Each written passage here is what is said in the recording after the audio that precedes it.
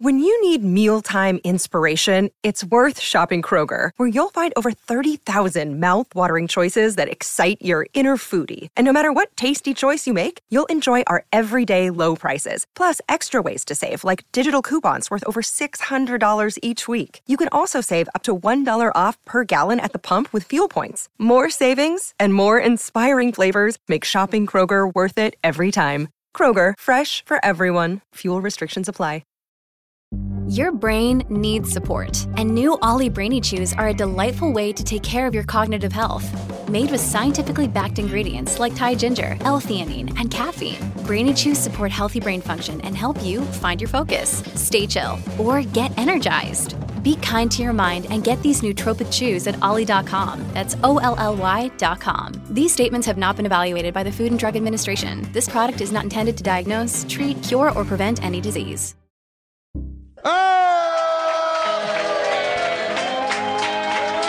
Oh, yeah. That's Paul Nolan, the wit guy.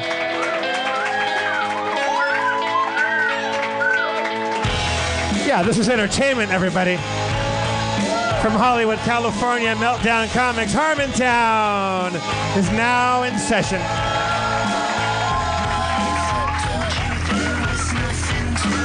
Let's welcome Spencer Crittenden to the stage, shall we?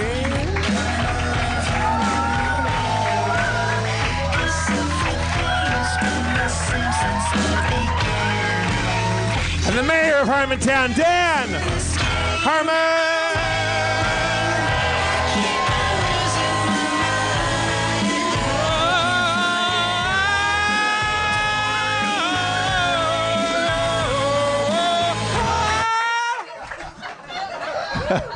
There's kind of a shower effect when you... I felt like a good singer, and then the music went, oh, nope, bad singer.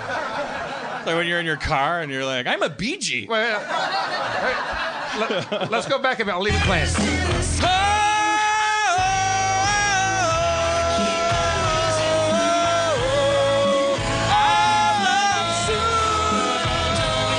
Harmonize.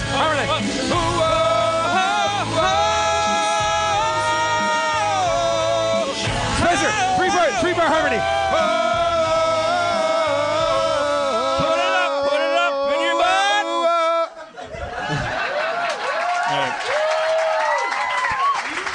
This show already dedicated to Glenn Frey.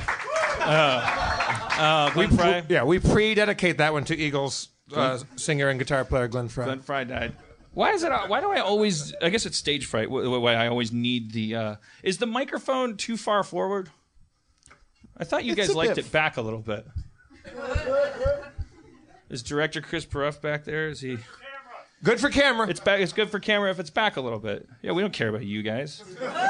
We just want to milk your laughs, your presence. This feels better because this feels like the way it's always been. Yeah. I like colloquially, backstage with the crew, we call you the aphids.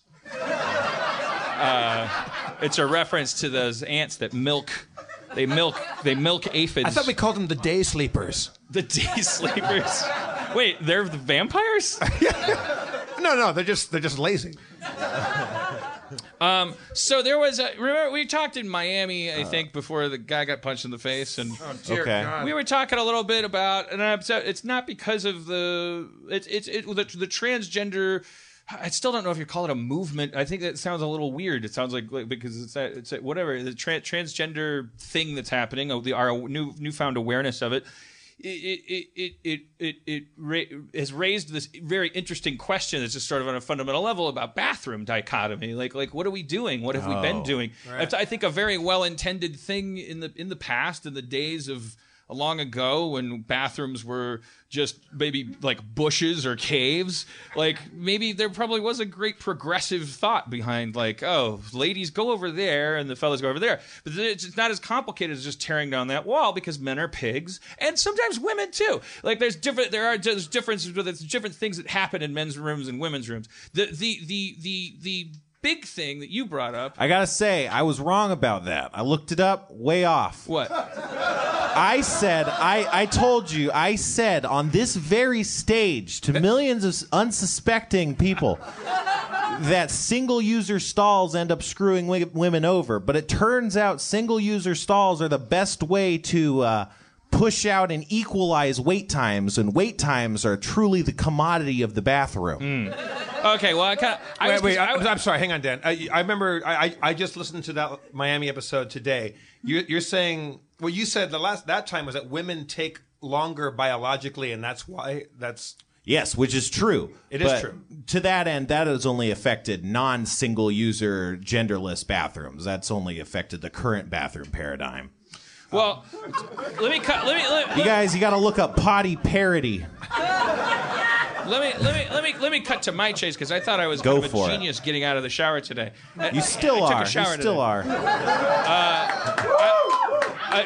Actually, I wasn't a genius. I ripped this off. Somebody on Twitter said this, and they mentioned your name because they said the discussion you guys were having, and they said, do have multiple bathrooms, but make them like long and short in terms of like the time you're going to take. Right. Like are you making a number 1 or a number 2 kind of, or are you making a number 2 and or female?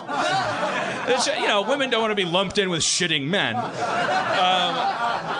But I was saying, like if you look at it more like lanes on a freeway, okay? There's separation on the freeway that when people don't observe it, shit gets fucked up and you get mad at them because they don't know how to drive right. What if we had like 2 or even 3 bathrooms if the bigger the place, add more lanes. It's like fast lane, passing lane, like I just have to I'm not even going to wash my hands. Wait, Dan, I'm going to piss my pants. I just need a place to do it while I check my texts. Well, we'll get back to you not washing your hands after. No. I always wash my hands. I was making a joke. Okay. Are you saying the lane choice is on the door out front of the bathroom? Yeah, it's like slow and fast. Like, are you going to take a long time? Go in here. So if you're pooping. And so I know, and then I was toweling off, and I was like, oh, that won't work because in a crowded situation, then people that are backed up in the slow lane, they're going to start going into the fast lane. But no, there will be shame involved in that. And just as on the freeway, because you'll go in and and there will be a line forming outside the fast toilet, which shouldn't be happening, and you'll be a piece of shit when you come out. And the song that will play when you leave there, will be, don't poop in the fast lane. I'd say Show brought to you by Glenn Fry, everybody. And then there will be arguments. People, like a guy will come out and everyone will start booing him, and he'll go, "I'm a fast shitter." And they said, "No, you're not." But what is the cutoff point for what is fast and what is slow? Well, that's. I mean, what there is should the be cutoff? a big red digital clock right in the door with like a spring-loaded toilet seat. Freeways. There's a speed limit. You get ejected out of the... Yeah. You get a fine as a speed limit. Right. What's the cutoff for freeways?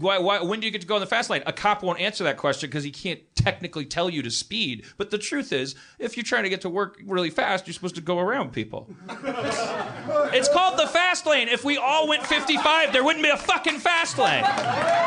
It's called the fast lane. But there's a limit to the speed in that lane, and so when everyone's driving 35 on the freeway, that's why they built that lane. It's for the days when everyone's just feeling leisurely and driving under the speed limit, and you want to go 55.5 miles an hour, and so that's what this lane is for. So draw me. No, it's for going 70, and there could be a 55 of shitting. I got you. Yeah. And then there could be a Sammy Hagar of shitting who would be like, "Fuck you! Don't tell me what to do. I like to read a book when I do it. I check my tweets. I get on Facebook too. I can't shit in less than an hour." And there's like a judge, like with her horn rimmed glasses, and she takes him off and starts dancing. She's like, "I like this guy. He fucking shits like a fucking molasses." Can you draw me up like on a grid D&D Pathfinder map of what you would like? You go to an airport and you have to relieve yourself. You come across how many doors and what do those doors say? Or have you got that far? They They say, when I was getting out of the shower, it was just like long and short, or like, not number 2 and number 1. But there are other factors, but let's get to those factors by, as Spencer says, the big key issue, first of all, is wait time, right? Yeah, That's man. the tyranny of bathrooms. So solve that, and then we can get into, maybe we start to evolve a whole fucking culture about peeing and washing your hands and pooping and lighting matches. Like, oh my God, can you imagine if all of this emphasis we put on consideration, we didn't then undercut by going in the bathroom and wailing all over the walls because we think everyone else is secretly a racist animal, and and we hate them and we don't want to touch the same toilet seat as them, and we're electing a fascist, and we're like oh, don't forget to keep your elbows off the table. We're fucking liars. Like, let's look where we shit. We should make it fucking scientific. You should feel like a clone when you poop. Don't you feel? You should feel like a naughty clone, like whose scientists are mad at them and testing them. Like you should fucking, like, it's a sanitary business. How do you think babies feel when they shit? They can't do anything about it. They're like, oh shit, I fucked up. But you know, there should be luxury. There should be talcum. There should be love and squeezing and motorboats. I don't know. Razzleberries. Oh, okay, you can't motorboat a baby. That's the babies ain't got no titties. Dear Penthouse, I never thought I'd be writing one of these letters.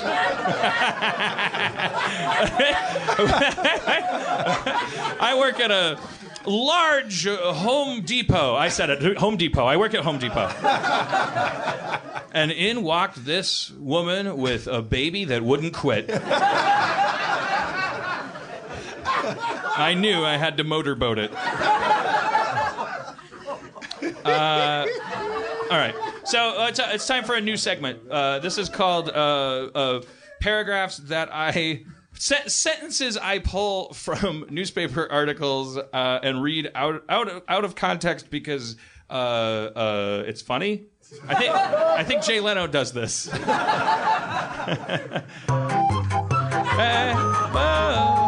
Sometimes when you read news, you get to a sentence that makes you realize you're 43 in a world being taken over by children that don't know how to put a thought together.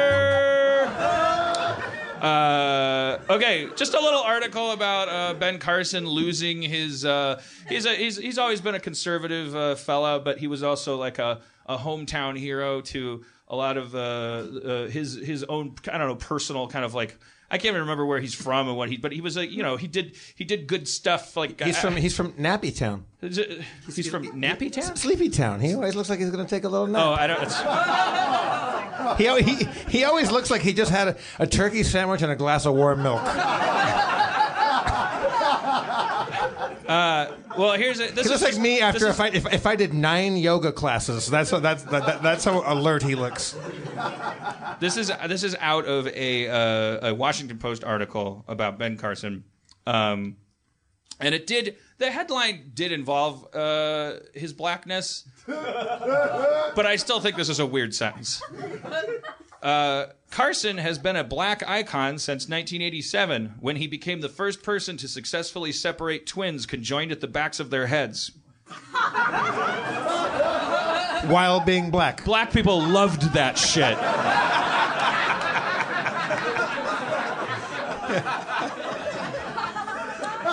You know that stereotype of the black lady in the operating room? Like, get those babies disconnected. Ma'am. Yes. We're going to have to ask you to stop yelling out during your surgery.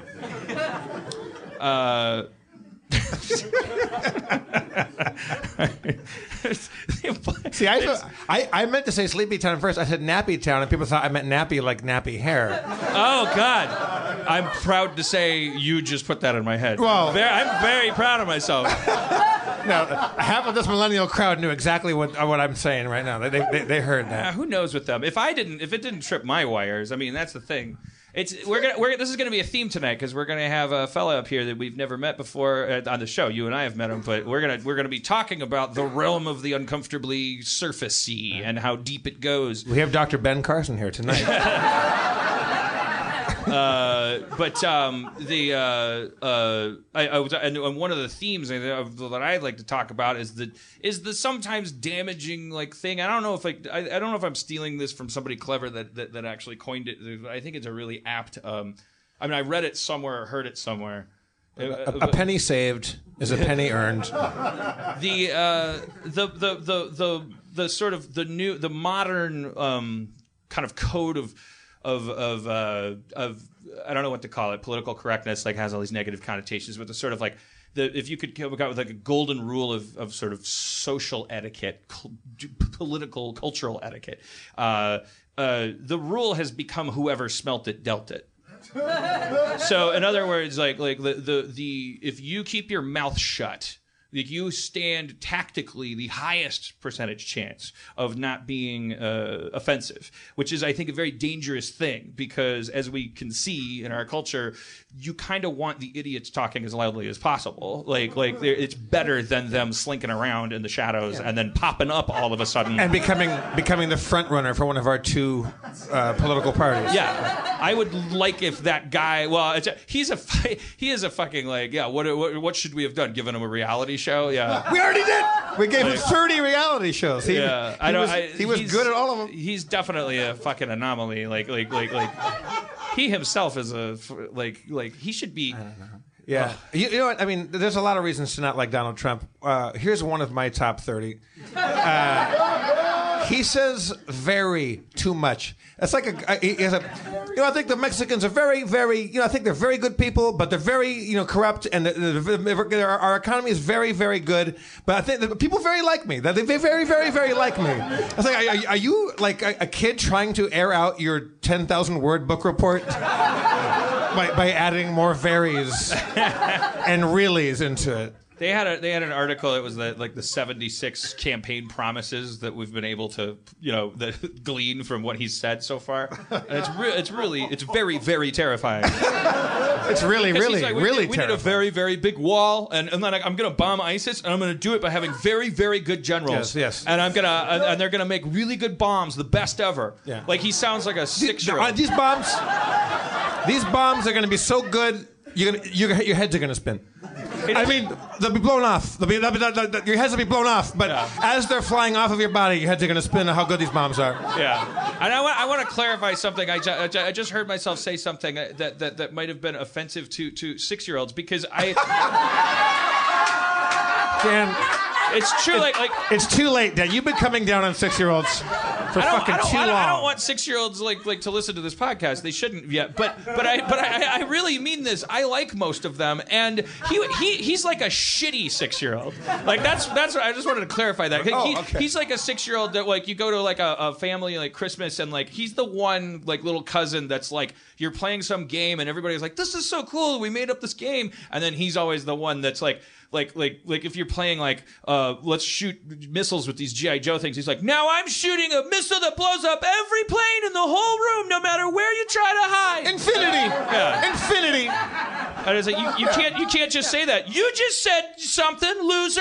I think there's a conflict of interest. Why are you even moderating this G.I. Joe? There's a word for that, and it's a word that applies, I think, for almost all of them. With maybe one or two exceptions, it's petulance, and the political discourse is petulant children level of fucking discourse. They're all 70, and they're all like calling each other old, and they're all talking about 9/11 like it's their friend, and they're all pieces of shit, and they were all born rich, and they can all take a fuck fly. I don't know what I was trying to do in the middle of that sentence. I know the phrase "flying fuck." I was like, you know what, Harmon, you can beat that. They could take a first class flight fuck on fucking Mint, JetBlue Mint. JetBlue Mint. I tried. We flew fucking first class JetBlue, which is nice. You sit in these little egg pods, and it seems really groovy. And then I went down into the recline mode, but you can't just rock your seat back. You can't just go like lean back. The whole thing has to go, and your legs come out into this like this whole long bed frame kind of thing. But at one point, it was very clear to me that my legs were not going to get any farther than the wall in front. And now I'm being like Star Wars trash compactor. C-3PO, 3PO, where can he be? Where can he be? And I'm so distracted. I had Jeff, what happened? I can't. This is the perfect time to bring out our guests. Like right at the height of you complaining about your legroom. Everybody, please. That was the worst time. It's the worst time, Dan. Please. This is the worst time to do that. Our first, the current phrase is a little person. He's an actor. We met him in New York. Colin Buckingham is here. Let's bring him out.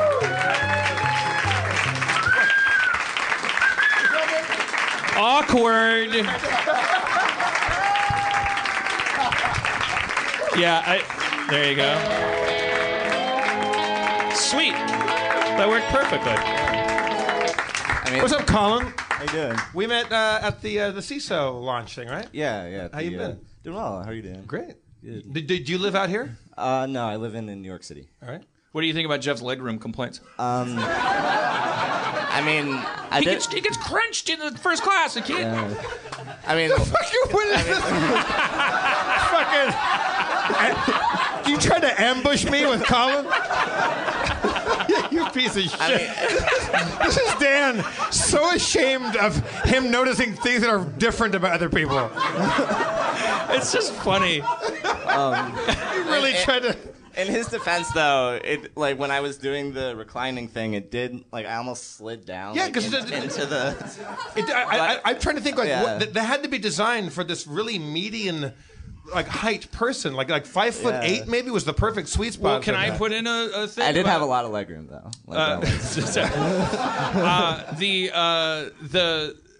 I'm fat, and that's not easy either. The JetBlue first class, I'll go too. As far as how you're treated as a human being, so far it's they're new to first class for terrible reasons because the airlines are cartels. Don't get me started. I'm sorry, the airlines are a cartel. That's the important thing about a cartel. It's not plural. Otherwise, it would be fucking amazing. It would be capitalism. The only thing. It's the reclining thing for me, too, for a different reason. The tray table, it doesn't move forward. For me, the tray table never comes close enough to me. They ask you to make a choice. I mean, I have to reach all the way over there for my food? Well, no wonder you're so thin. No, you're making... Yeah, exactly. Food's always all over me. I have to eat it. Just to stay clean. I'm like a cat. I'm like, I can't. And then I get fat. It's. I don't know if you know how hard it can be to be fat. I don't. I'm sorry. Colin, Dan was born 6'2" and fat. They ask you to make a choice on that airline between sleep mode and and just sitting up and hanging out. And an electric chair, upright. But what you can't do is a setting that is, it's just like I'm sleepy, but I'm playing Minecraft. I'm gonna nod off while I'm digging for some minerals, and I'm gonna wake up, and go whoa, whoa, whoa, and then I'm like, oh, well-placed torches, I'm fine. And then and then the guy next to me is gonna be like, "What's he doing? He's like a child." Yeah, why don't you watch Avatar a third time? Just because it wins an Oscar. How long was that flight? Were you flying from Dubai? That's a long. No, I don't mean. He watched it a third time on the flight. Yeah, I'm flying. I'm Amelia Earhart. I only fly. All right. Anyways, welcome, Colin. I'm sorry about the way you were brought out. I'm sorry about the way you've been treated since. Do you like the stool? Is it actually? Are you doing a bit by using it, or were you? Because no, it made it a lot less awkward. I think Spencer deserves a little Boy Scout badge for that. Oh, you guys haven't met? How's it going? Spencer was the only one that thought about that because that's something that's like, it's progress. Just put it out of your mind. Don't think about anything. Don't think about if a person that's a guest of yours that might have a need or something. Spencer thinks about it. I didn't think about it at all. Yeah. We had Steve Silberman on, and he's I mean, he might not be offended by me saying he's a bit rotund, and he had a lot of trouble getting on. And so I was like, I don't know, man. These are some crazy. These stools are built for like one butt cheek. If you're a larger person, like it was, we needed like a little more commodious accommodation. All right, let's start our little person questions with the big one. The big one. Yes. Who are you voting for?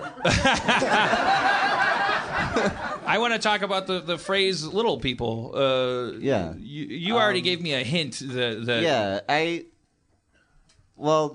As we talked about a little bit, that it changed in like the past 30 years from midget to dwarf to little person, and it's like going in a direction of trying to say like, hey, people that are shorter are still people, but I think when you say someone is a little person, it's different than saying someone has dwarfism or something, you know? Right. That a person with it, yeah. Yeah, because it's like you're making that their identity. Yeah. You know, you're saying like that person is a dwarf. Like that is all encompassing of his personality or her personality or that kind of thing, and like how they define themselves as. I always play ball with this stuff because, well, I mean, it's honestly, I'm just a chicken shit socially, so I would never I would never deliberately. I say shit all the time that makes people upset, it's never like because I'm like, oh, I hope people get really upset. It's just because like I'm like, oh, the only chance I have of making people like me is to like talk. That's it. And, that's like, and I know it's like if you were Indiana Jones and you just like you see the poison dart shooters and you're just and it's like a mile and you're just like, fuck it. Like, I'm not gonna...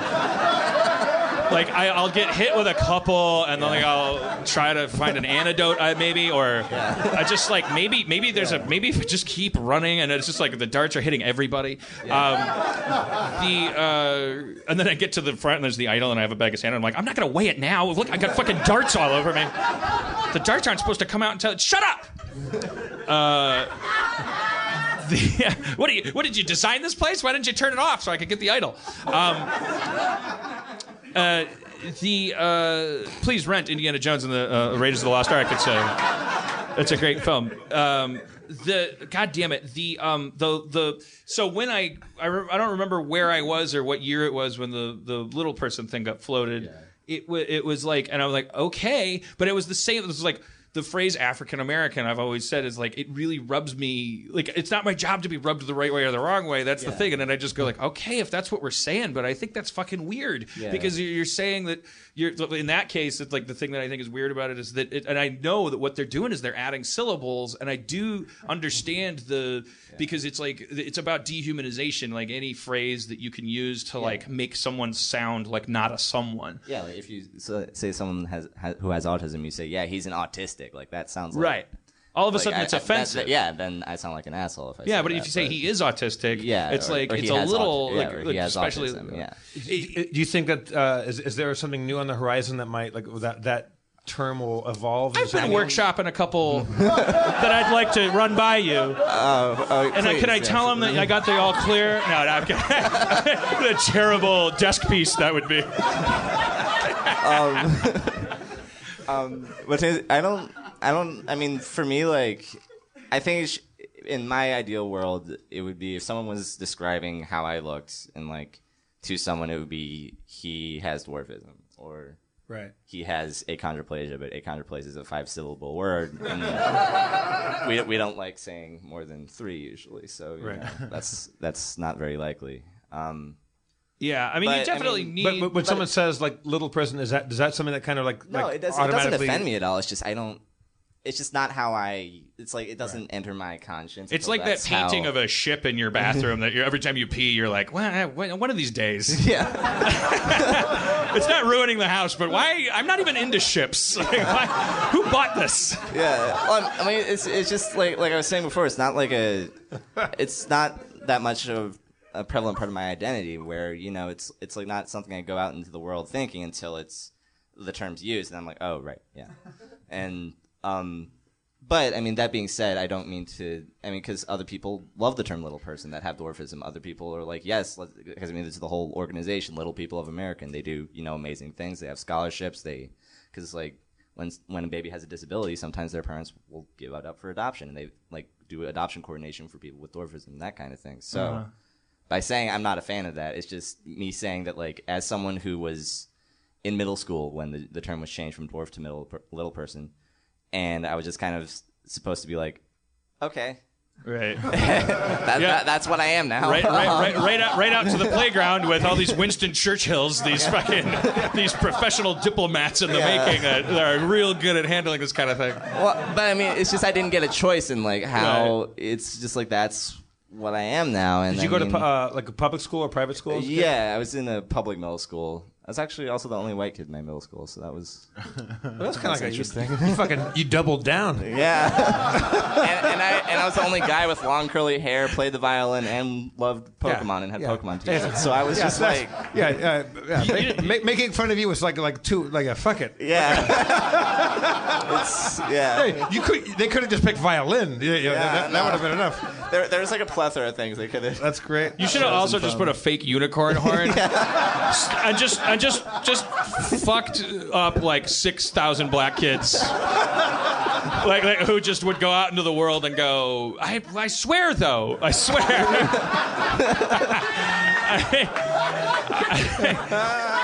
I'm not racist, and I don't believe in magic, but. God damn it! But I guess that's not a joke you can even propose in the post-internet era. I was I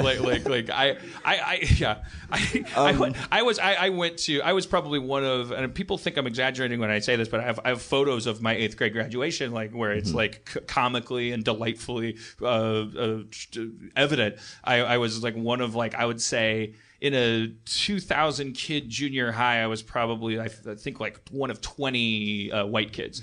Okay. There was a thing in Milwaukee, which is like NPR just talked about being one of the most segregated cities in the country. There's just like this effort to like they try to desegregate in both directions. So they had a computer specialty program.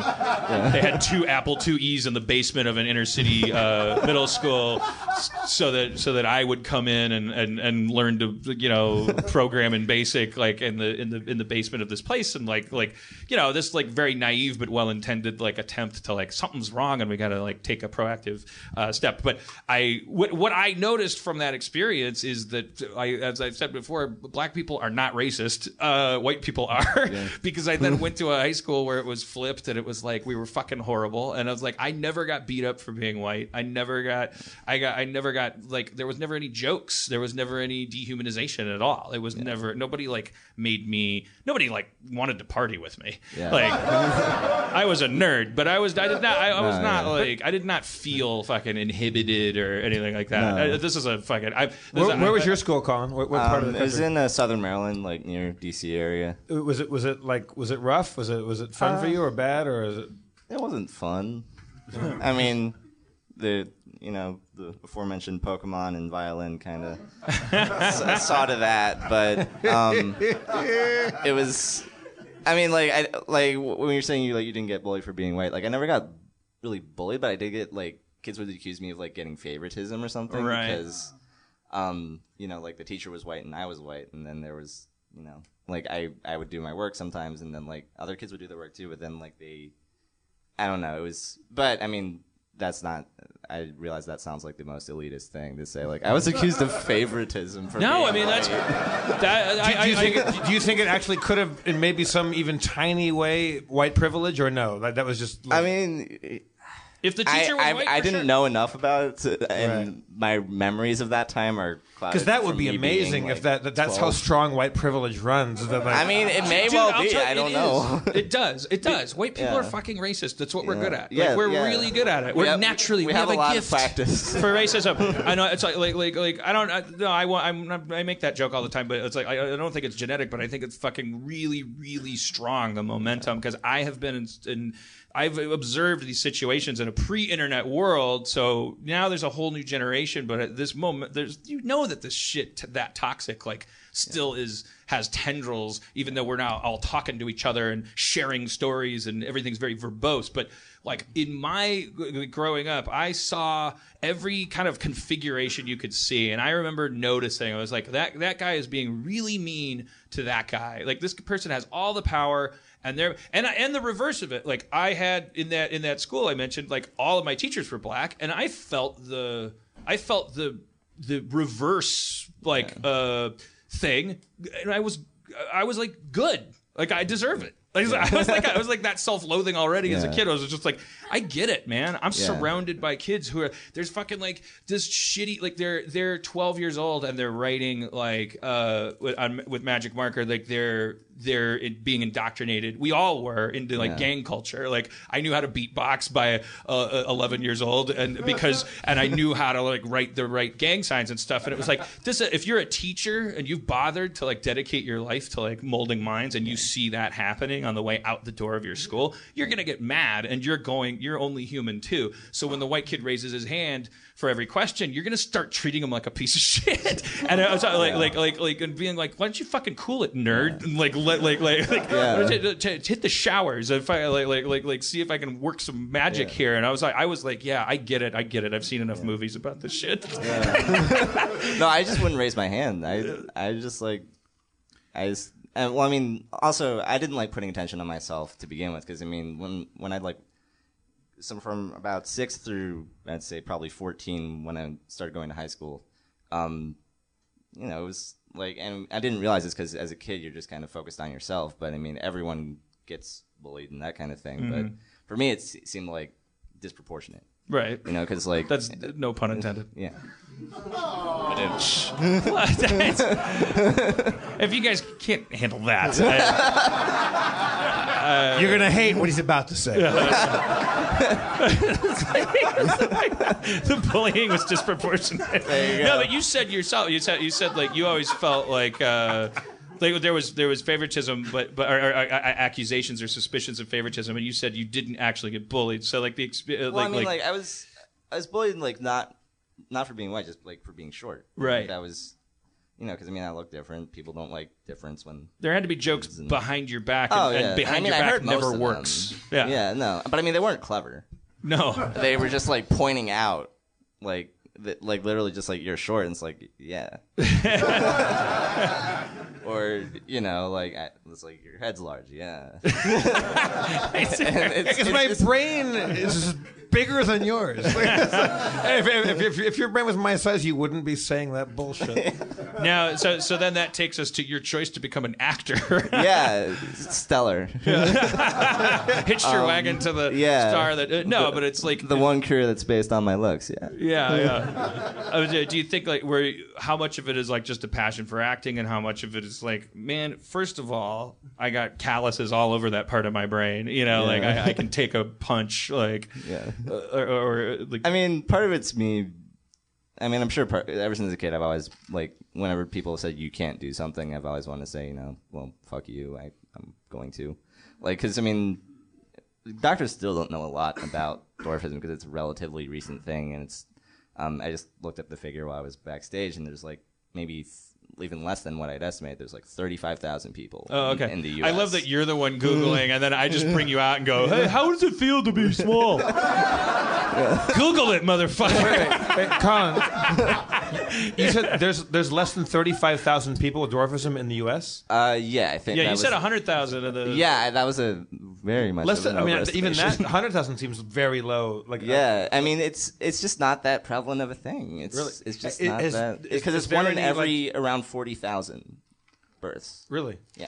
Is there any like looking back through history of like has it been the same throughout history? Has it gone up and down, or do we even know that? Well, I mean, historically, I mean, babies were kind of killed a lot when they had differences that were kind of like that. So and also record keeping wasn't. That'd be hard. But actually, like in some cultures, like I'm gonna be wrong, so I'm not even gonna attempt to say which one it was. But there's like paintings and stuff where you see people with dwarfism in very highly respected positions, like because like you're saying with the whole brain thing, like they were thought to be more intelligent, that kind of thing in some cultures. But in Spartan stuff, they would kill them. Yeah, so that people that were left-handed were killed too. Yeah, it didn't take a whole lot. No. They're just like, look, are we a society or are we an emotion workshop? Or do we love freckles? This guy needs special scissors. I say, cheaper to feed the dogs.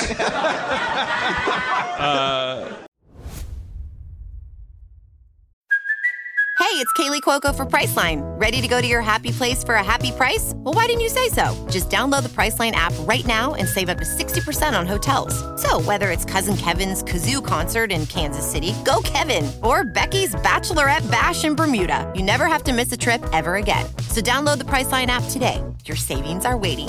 Go to your happy place for a happy price. Go to your happy price, Priceline. Yeah. I mean, well, that's a really fascinating thing about humanity too, is that we live in this like first world empire where I think among the many assumptions that we don't know we're making, is that morality, like particularly interhuman morality, it's not like genetic. It's not born into you. That doesn't make it not valuable. Like we have this like misconception that like it's like the really uncomfortable truth is that human beings are designed to survive wherever you might happen to drop them. And that is so. If you are living in a society that is hateful, you will not use the word hateful to describe the thing that's hateful. You'll use the word normal to describe the word hateful. If you're a Spartan, which is the example I always use, because they had this like really historically documented, incredibly specific society where you got killed apparently for being left-handed. It's like the kids growing up in that world, they weren't like, man, this is fucked up. Like I'm sure some of them were, and then they got killed because that's worse than being left-handed. They were, but they weren't like people didn't go to bed and like sweat and like have acid reflux and go to a therapist and go, I can't figure it out. And they're like, well, you're a Spartan and you're supposed to be living in Wisconsin in 2016, where everything's very enlightened. Oh, thanks, Doc. I'll move there right away. The therapist was a Spartan and said, you should have your head cut off. And my job shouldn't exist because this is Sparta. We need to acknowledge that, not because we need to hate ourselves more. We need to be proud of the fact that we're able to adapt to anything, but we need to like that the illusion that we have some inborn sense of right and wrong is as dangerous as the other thing that is, it's this illusion that if you say the right combination of words, you can make everything better. And I think that whoever smelt it dealt it rule. Because now, and then we're talking. I'm a writer and a producer talking to an actor, and so like you were just telling me in the green room, like you were like. Obviously, like you said, you just went out for your first part that was like that had nothing to do with your stature. Well, not my first, but like it's been, and part of that's due to my agent being one of she's cool with sending me out for anything that young 20s ish. The casting director. Yeah. Well, or your agent. My agent is. But I've been getting called in a few more times recently for stuff that's not exclusively for a little person or that kind of thing, and. Because when you see a breakdown, like as an actor, it'll say all ethnicities, all shapes and sizes, and they don't really. I mean, no, they don't mean they don't that. fucking mean that. because the writer wrote it and said she's tall, she's nerdy, hot. Right. And like Hot doesn't know it. Submit all ethnicities. Like you said blonde 5 times in that description. Right. Like I mean, they're saying that the corporation has to say that, and I think there. I was about to ask the same question that Dan just asked you. Are you seeing any opening up of that gate with them actually meaning such things when they say that? Well, I think the fact that I'm even getting in the room now speaks to something, because with the age of technology and stuff, you can look at someone's entire thing without ever meeting them. Right. And I don't pretend to know what goes on in casting offices. I've never been like on that side, but I feel like once you look at someone's reel and you're like, all right, they're very clearly not what we're looking for, it helps you narrow down. But hopefully, now it can come down to essentially what the character needs to be, as opposed to what they thought the silhouette of that person needed to be. And I feel like as more young, well, not young writers, but like writers that are more open-minded and that kind of thing become in positions of power where they can, like create shows and that kind of thing. By the way, it'll have to be young writers because ironically, if you're over 50, you're not allowed to be a writer. Like, not like on a staff. Like I've run up against that where it's like there was a class action lawsuit about ageism in writing rooms. I just thought I just wanted to dip that in because the layers of irony that like I didn't know that. It will be a young writer. It won't be an old writer because old writers are sitting at home going fuck society. They fucking tell me I know why you didn't hire me. Yeah.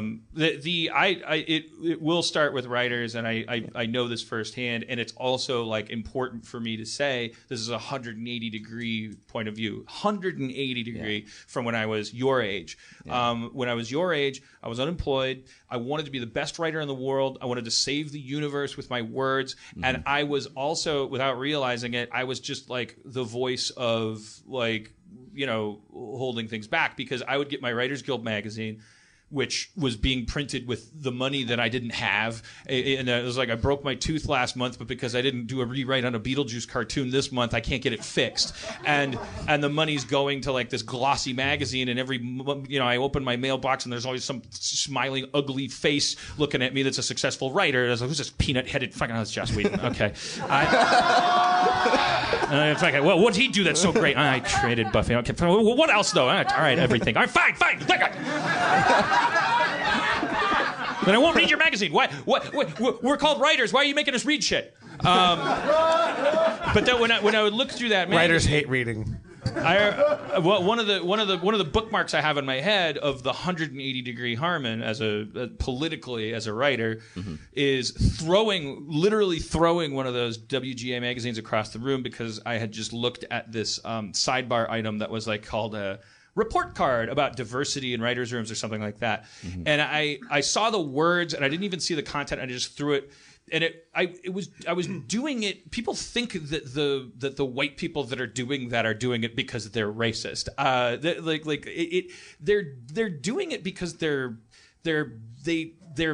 it's derived from privilege, but it's a combination of that and like fucking like underdog syndrome. Everybody's an underdog. So like I was like, I'm the best writer in this fucking city, and the union that represents me is spending money and attention on a competition between who can hire more people that have different shaped hats than who is the best writer. And I when I would say that, I would imagine a chorus of super talented black writers behind me going, "Fucking go, man!" Because I don't want any fucking handouts, and I want to be a good writer. I want to be known for my writing too. I was diluted. The difference is I had to become a showrunner. I had to be in charge of hiring. I had to have a stack of scripts on my desk and be like, oh, Harvard, Yale, and be like, oh, there's a systemic thing and this cycle needs to be broken at any point along the chain, blah, blah, blah.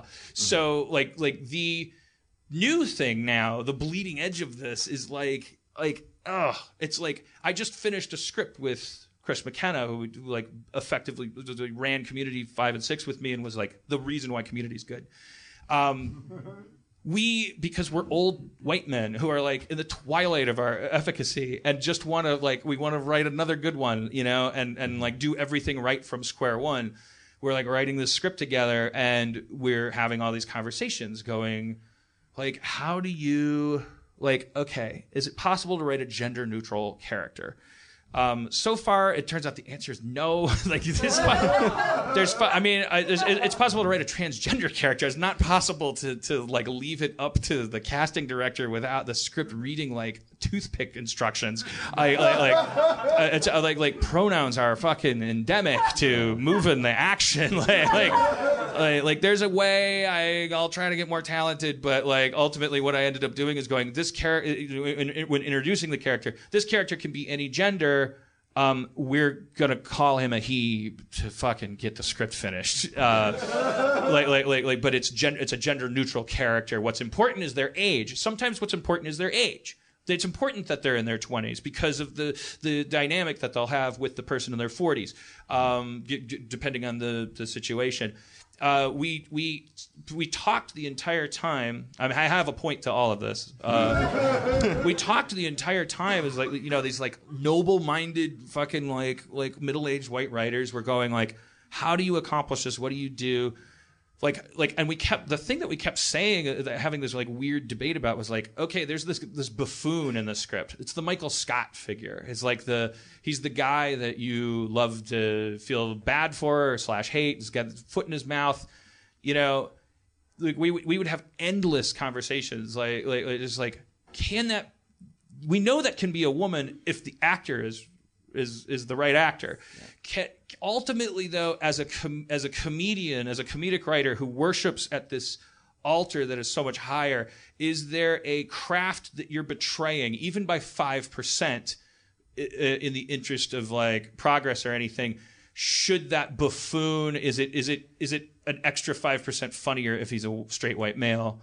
Does it go down 5% for the sake of progress if your buffoon, for instance, is a woman? And the answer, we very happily like never came up with an answer. Yeah. So we just were like, okay, let's just keep thinking of this guy we work with and using him as like in our heads, and like let's just make sure if we start to get a pickup, we gotta fight this battle in casting. We gotta say, get Kristen Wiig in here and see if she can like do this like Michael Scott character.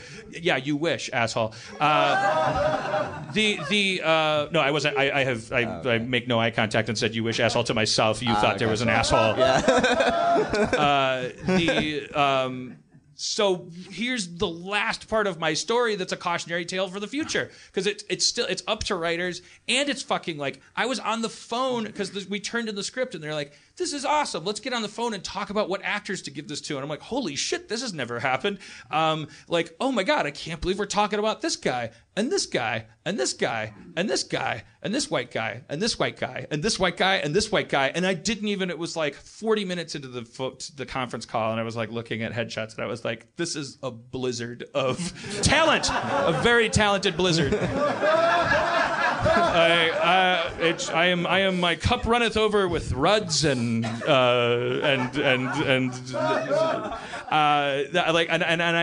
I had to I'm not telling this story because I'm any kind of hero in it. I'm telling the story as a because I was so I fucking forgot until halfway through the conversation, and then I was like, oh yeah, wait, and then I was like, what, you guys know, right? Like, have we ever had this conversation? Like, is this something that's unspoken?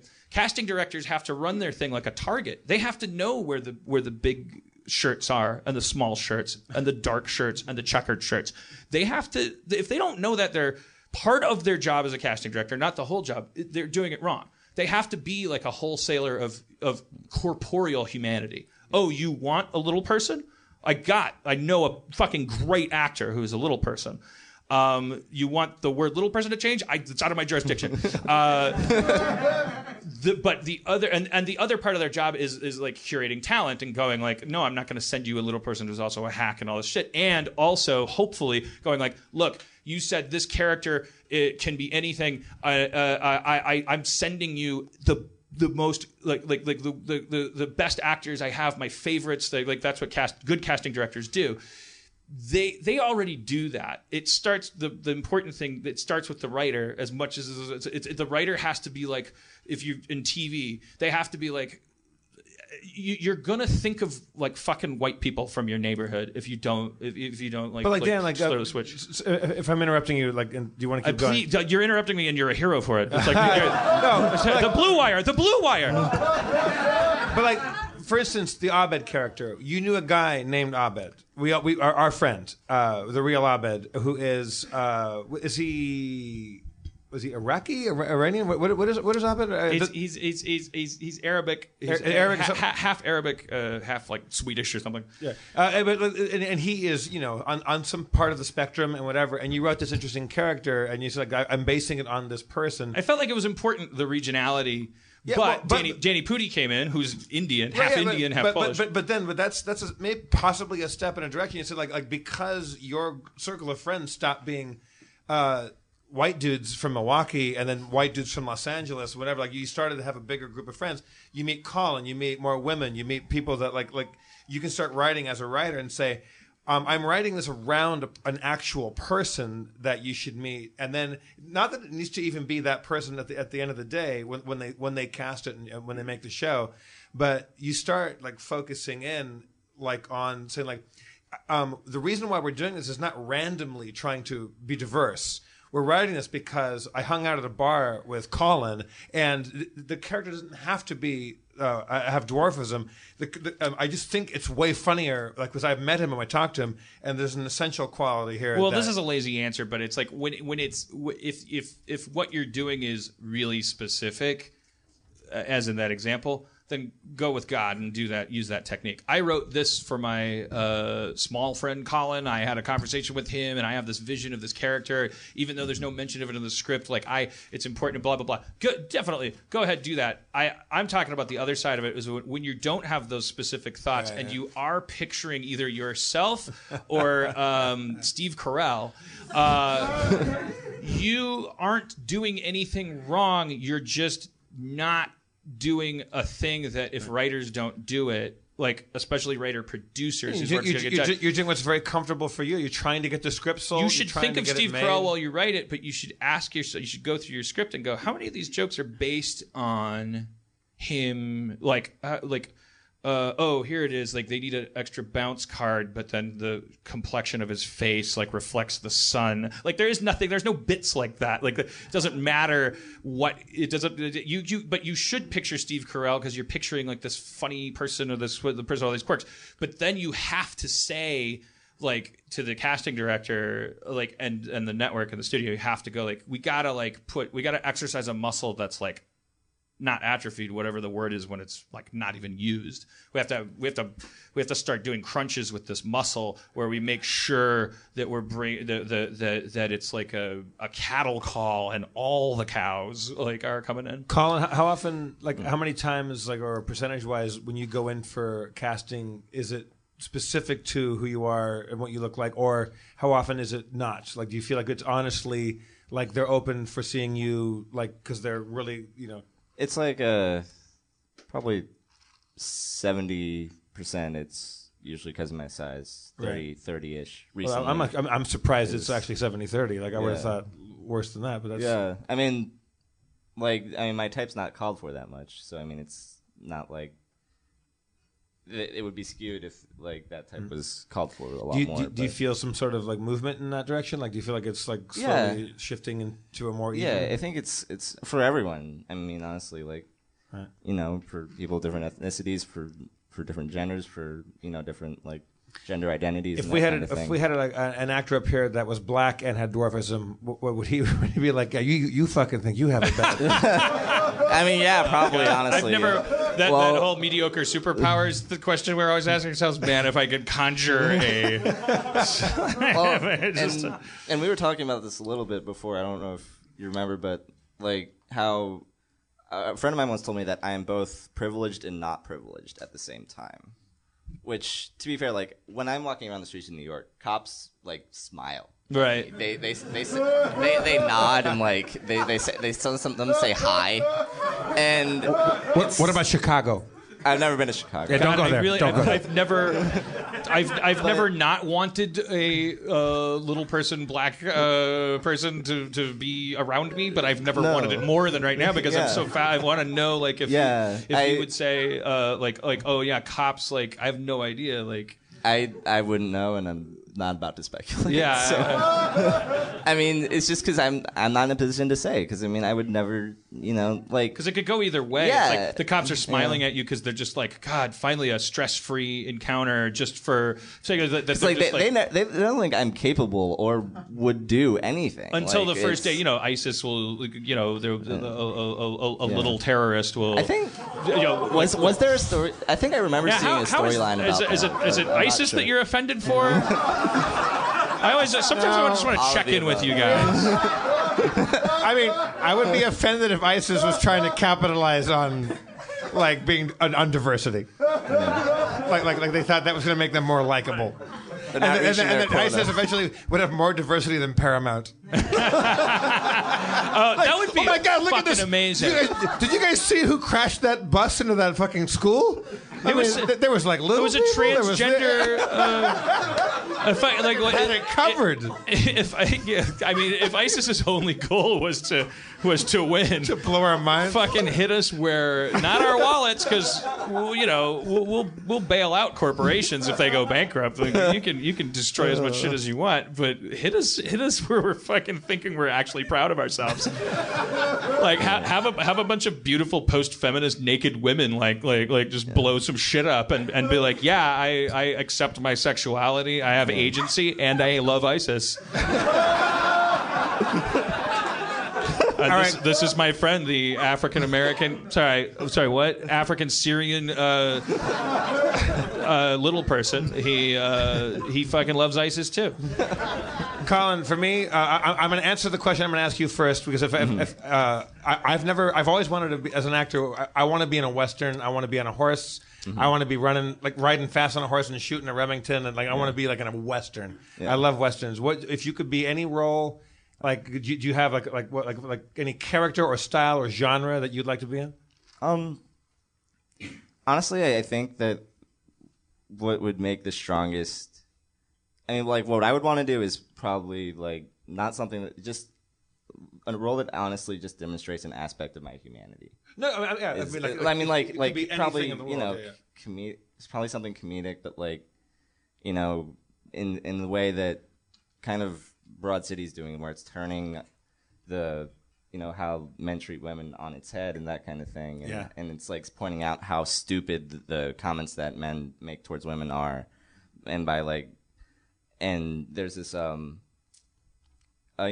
Cyrano de Bergerac, how someone calls him Big Nose, and then he comes up with all these more clever things that they should say, right? And it would ideally be something like that, where it's like turning. And one of my friends actually, like, because he's going through something similar, because he was like, he's trying to succeed as an actor, and he's black, and he makes height jokes towards me, and I make black jokes towards him. And we have to get Demorge out here. We gotta get Demorge out here. Dan just had a partial orgasm here. It's dehumanization palooza. Yeah. This is Demorge's favorite thing. He'll be brought out as a representative of his race. He loves that. Yeah. He'll make. We can with some jokes that like other people can make, and if it's okay, I'd like to share a couple of those. Like if someone he was saying, someone could say "grow up," and that one went over your head and that kind of thing. But it's just like more clever turns of phrases like that are just not used because it's just easy to make the obvious jokes and that kind of thing. Yeah, but you can talk shit with your friends and if you and I like we're closer friends, you could like diss me on what any flaw in my personality or anything I did that night. It's fun to fire off at each other. And because there's equality in fun joking, trash talk. It's great. Yeah. Yeah, well, once you're familiar, once you get bored with shit, that's what progress is. Yeah. Basically, it's like speaking of getting bored with shit, let's bring out Demorge Brown.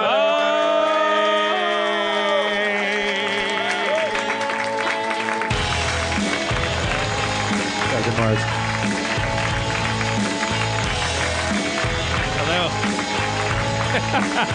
Hello. He's got those green pants. Shake all the hands. Yeah, I know. That was a classy move. Like, Demorge is no one shakes Spencer's hand. That's true. I shake everybody's hand as they enter. Except for yours. You just walk right on. Sometimes I want to be one of those guys that when he comes up, I shake the hands of the front row. I think maybe Bon Jovi did that. I don't know. I'm a cowboy. Hi, how are you? On the steel horse I ride. Hey, Toby from Michigan. I'm wanted. Stephanie. Dead or alive. That's a great showbiz trick, though, and politicians use it all the time, and it's taken from showbiz, is the fake pointing to people that you see in the crowd. Like you're at Madison Square Garden, and there's 9,000 spotlights on you. You can't see shit. You're like... Because Springsteen's always like, oh, he's giving you that. And there's 8 guys named Tony up on the fucking mezzanine. They're like, oh, he fucking looked right at me.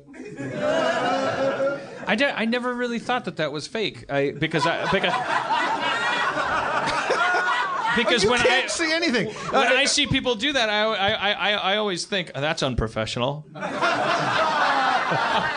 It's just too personal. But I just realized, because it's like I'm thinking that like out of some like, I'm not going to diagnose myself, but there may be something wrong. Dan, like just do a half walk up on stage and just point. You can only see the first 5 rows. I can see. You can. I see Dave Klein.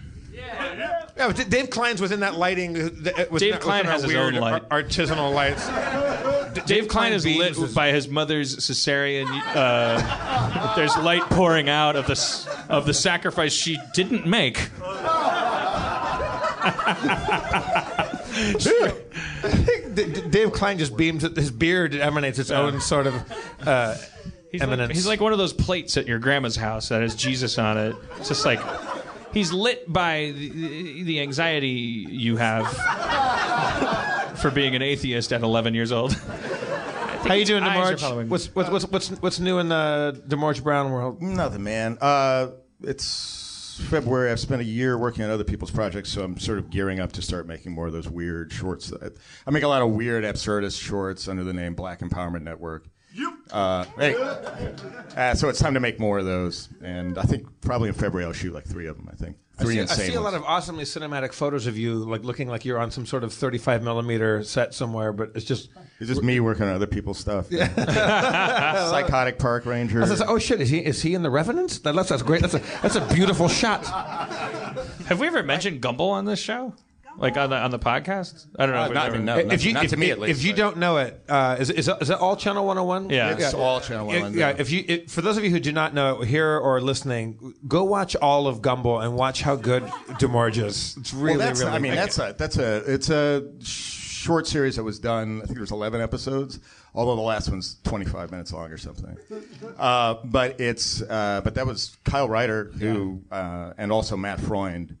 And the 3 of us together just sort of saying, what could we do that's absolutely insane? And it involves all the really good character-driven. Yeah, it starts off as like Bronson meets Arsenal meets I think it was an excuse for you to wear your Arsenal gear on camera, right? I would pitch that to Kyle for everyone that we would shoot every month. Maybe he's got this jacket on. But also I kind of felt like sometimes he'd say yes, sometimes he'd say no. Like folding back on a question to Colin, because it also felt like in that Gumbel series, like that you guys collectively, I always imagined we're talking about that you liked movies like Sexy Beast, or like that you liked British indie movies, and that it was beyond like that we had grown beyond, let's make a space movie because space movies are silly and we'll make our own space movie and it'll be silly. It was like Channel 101 had evolved into like, let's actually do what we really, really, really want. We like the flavor of like this actual like quality cinema that's being imported.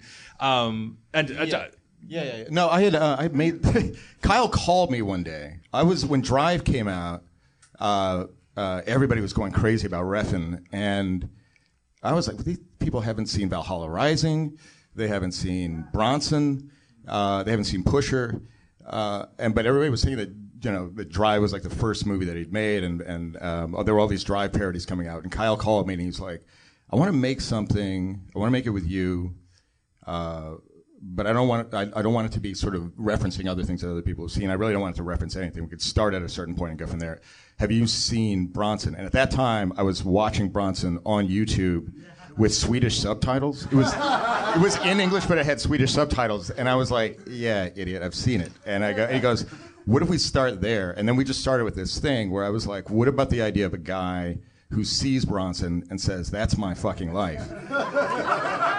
But that guy's life, whereas the actual Charlie Bronson, where his actual life is worth a 2-hour movie, what if this guy's life is worth a 5-minute short? And he goes, what would you name that guy? And I go, it would have to be something really mundane, but also, have some pop to it. And the next day, I just woke up out of the sleep and I said, what if his name was Brian Gumbel? He's just a guy who's named Brian Gumbel, and we started from there. So I shaved my head for it and grew a circus strongman mustache, and then I said he has to love Arsenal, and Kyle was like, yeah, whatever, man. Arsenal's an English soccer team, everybody. It is the English soccer team. It is the English soccer team. Is it number 1 right now or number 2? No, Leicester's on top. They're 3 now. Leicester's on top, mate. Fuck. Leicester's on fucking number 1. Top of the table, you can't. So, Colin... I'm just pretending I know what I'm talking about. Colin, just as an actor, then, because your first answer was just like, oh, you let to do that scene from Roxanne where Steve Martin gets all the fucking big nose jokes out before the bullies do.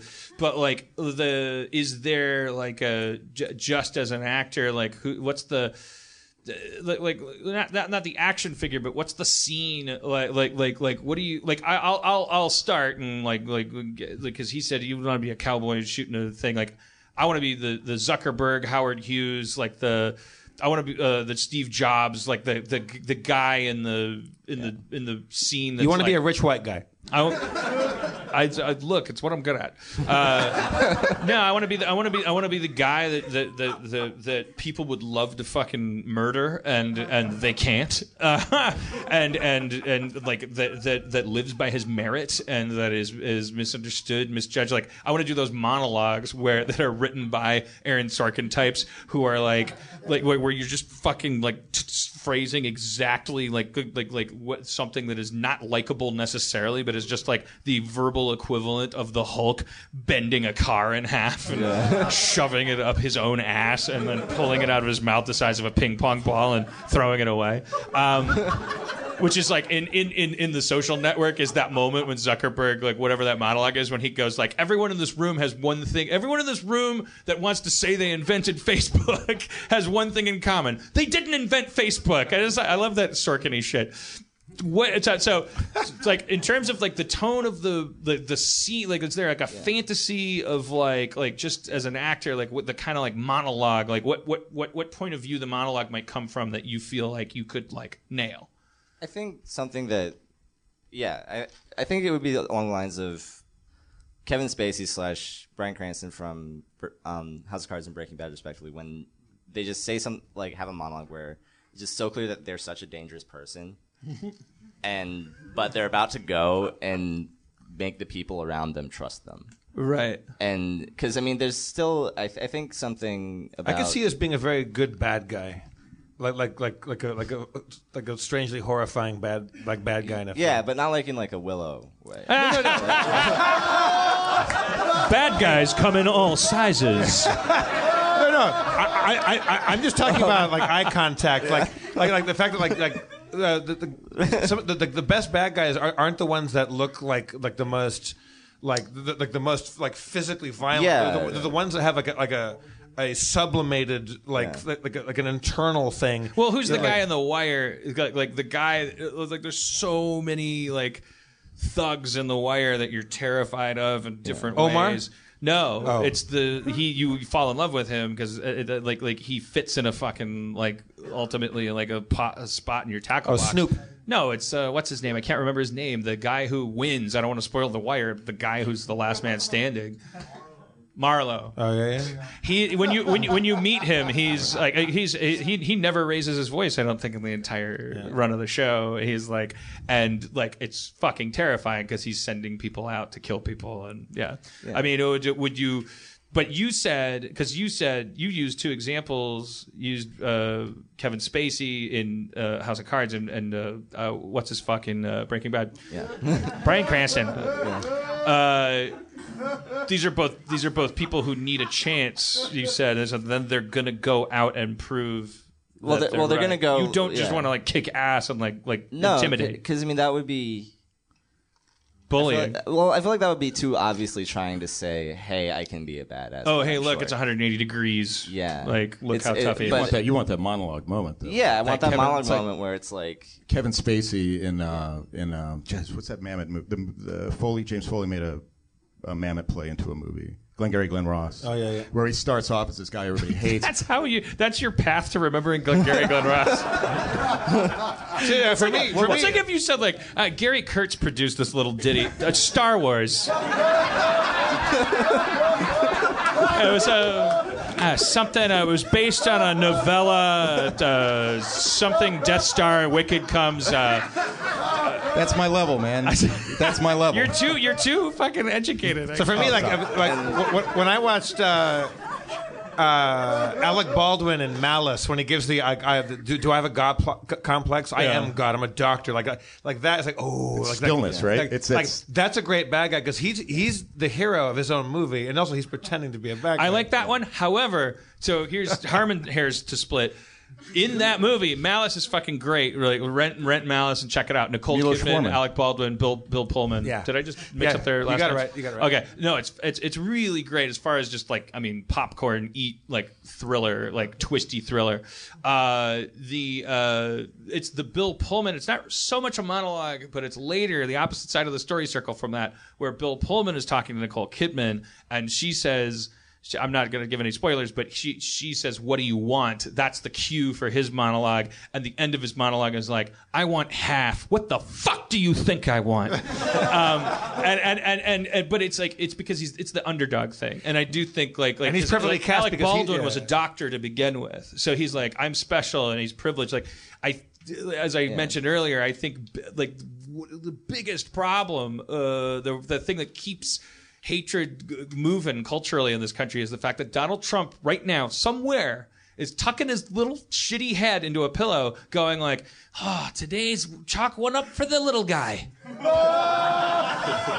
and he's like writing a telegram home to his mom going, Mom, I finally got what I deserve. I would fundamentally disagree with that. No, I don't think he has that gene in his fucking DNA. I think you're wrong. Our genes in DNA? I truly think you're wrong. I don't think people behave that way. I think some people behave that way. Like but I don't see it in him. I think that it's actually more dangerous when like people that have all the power, they like I can attest to it. It's like it's everybody that's 50 feels 25, and everybody with all the fucking power feels like an underdog. That is like at the root of every argument you see flare up in every comment section under every unrelated YouTube video. It's just like some guy holding a sparkler and the N-word is not far. The guy is not black. The sparkler is not spelling the thing. It's like the politics like fucking explode underneath this thing, and it's like, these libtards are gonna do this, the right other thing. It's like, what the fuck is going on? The guy's waving a sparkler in a circle for 15 seconds. Yeah, but Dan, that guy was totes gay.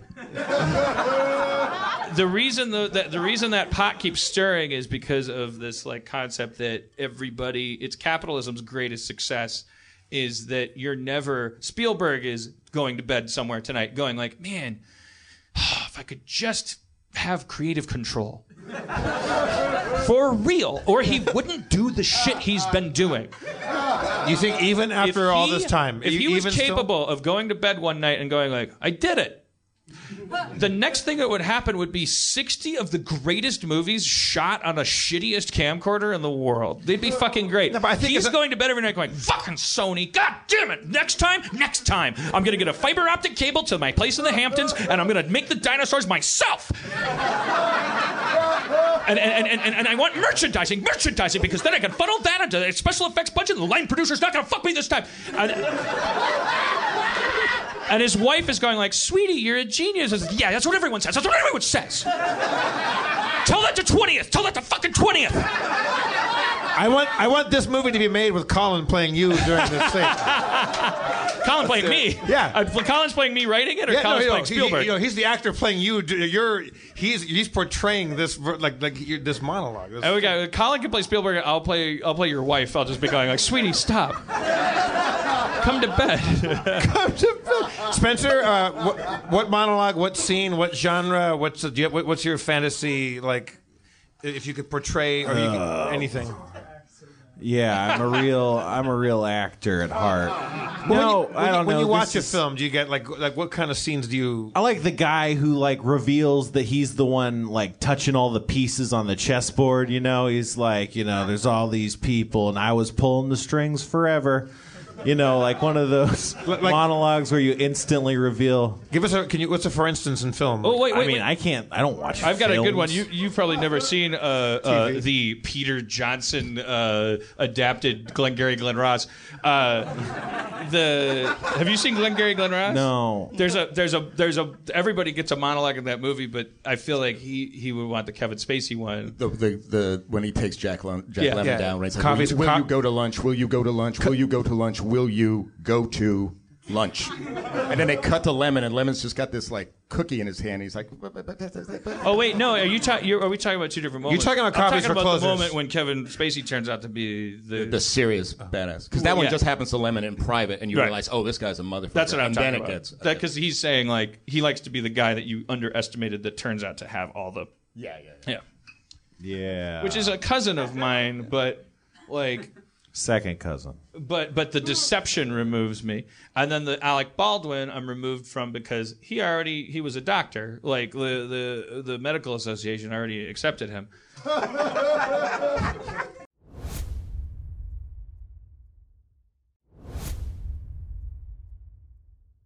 I want to be a fucking raving. I want to be John the Baptist. Fuck it, Jesus Christ. No, wait, he didn't get angry enough. John the Baptist. Jesus got angry. In a special what if version of the story where he cuts everyone else's head off. You know, you'd be a good, like, if you had to remake like the film, the Ten Commandments is hilarious because you have every great overactor in one movie. But like Harmon, you'd be good as Pharaoh, like a Yul Brynner. Because you wouldn't be like, so let it be written, so shall it be done. You'd be like, God damn it! Like, fucking do what I told you to do. Like, you'd be more... You feel like God's giving you notes. You're like, how many eagle-faced people do I have to worship for locusts not to eat my crops? Yeah. I think you'd be a good pharaoh. Yeah, but he was wrong. Was he? Not as far as he was concerned. Yeah, but... I mean... Oh, you know, how about Pontius Pilate? How about like Mark Antony? Like Mark Antony. I don't know enough about him. He was a big, sexy, macho guy who fucked Cleopatra. I haven't seen Wizard of Oz. You haven't seen or Cleopatra or read anything about Cleopatra? Oh, is that what he's in? Okay. Yeah, I haven't seen the classics. I've seen 13 things on the AFI 100, and it's because the AFI needed to round it up to 100. So they put like Die Hard in there. They're like, this is only 73 things. I've never seen American Graffiti, and people get on my ass about that. But I never get up in the morning and go, you know what today I'm going to do? I'm going to fucking watch that movie about cars. Yeah. Just watch Dazed and Confused and add Bleach. To the film process? To the fucking flavor. It's like every generation makes a movie about everybody's hanging out all night. This is what it was like. I'll do one. It was called the Ten Commandments. The original one was like, hey, listen, you guys, I got to go up to Mount Sinai. I just got the draft card. Come on, Moses, hang out with Aaron. We're going to worship a calf. Come on, you losers. I'm going to smoke reefer with Yahweh.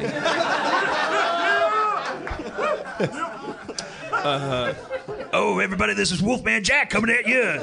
Ancient Judea, those Jews are wandering the desert trying to make their own nation. Well, good luck to you out there. Come on. Here's Buddy Holly. Come on. Let's go space trucking. That's fine. It's just hanging out all night.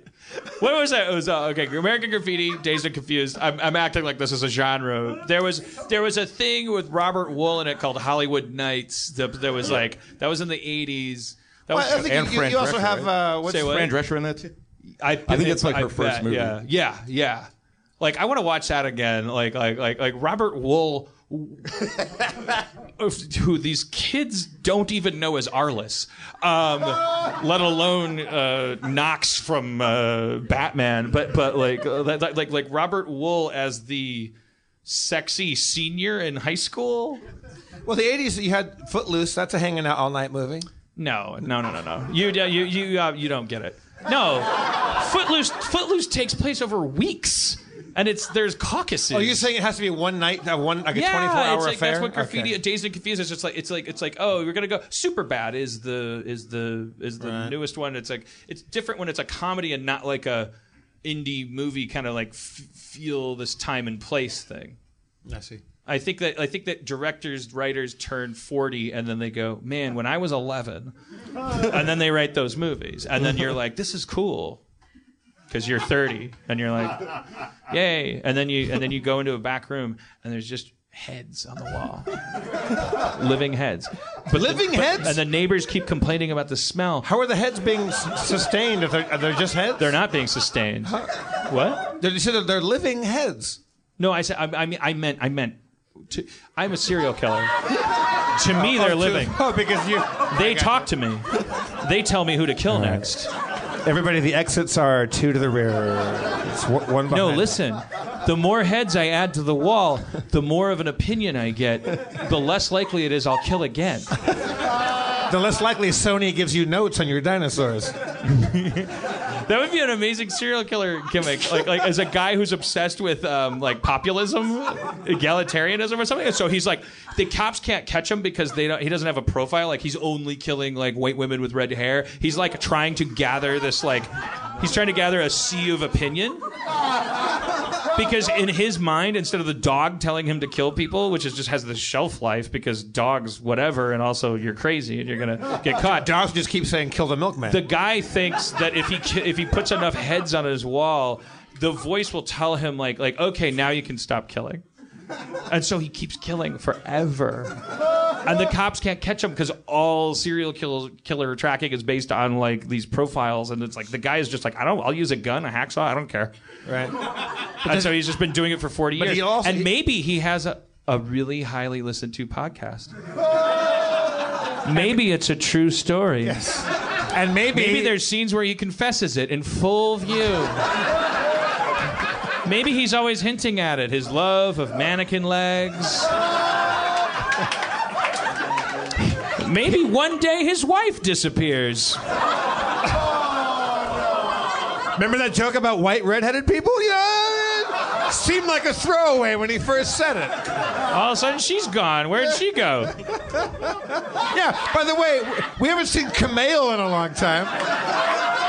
Curtis Armstrong, he's been fucking glaringly missing in action. The worst. If you want to, you just reminded me of something. If you want to stop doing this podcast, and like, or feel that you should, just go to the Harmontown subreddit, which, by the way, don't. Look for any thread that has something to do with Kumail, because I miss Kumail. Don't click on it. It's like, oh, you miss Kumail because the podcast of shitty. Like, Jesus Christ, I miss him too. It's still a good podcast. That fucking subreddit. I went there for a really specific reason, and then I was like, I'll click around, and I saw one thread. I was like, I'm not. I would look at all the headlines. I really miss Kumail. And I'm like, okay, so you really think the podcast sucks? Least favorite Harmontown episodes? Yeah, let me give that a clickety click. New. And then I saw one. I was like, okay, before I go, there was one that just said like, is this subreddit for complaining or liking? You said that? No. It was the headline of the post. Oh, I got you. So I was like, "What is this? Are you playing a beat? Am I?" No, that's right. I was just writing something down and I got distracted. No, there was like a bass line. Did anyone else hear that? Yeah. Okay, you're having a stroke. That was the heads in my house are talking to me. I clicked on it. There is nothing. When I was a there's nothing. If someone hates a podcast and they want to they want to green pants, black man. It doesn't exist on my wall. DeMorge is next.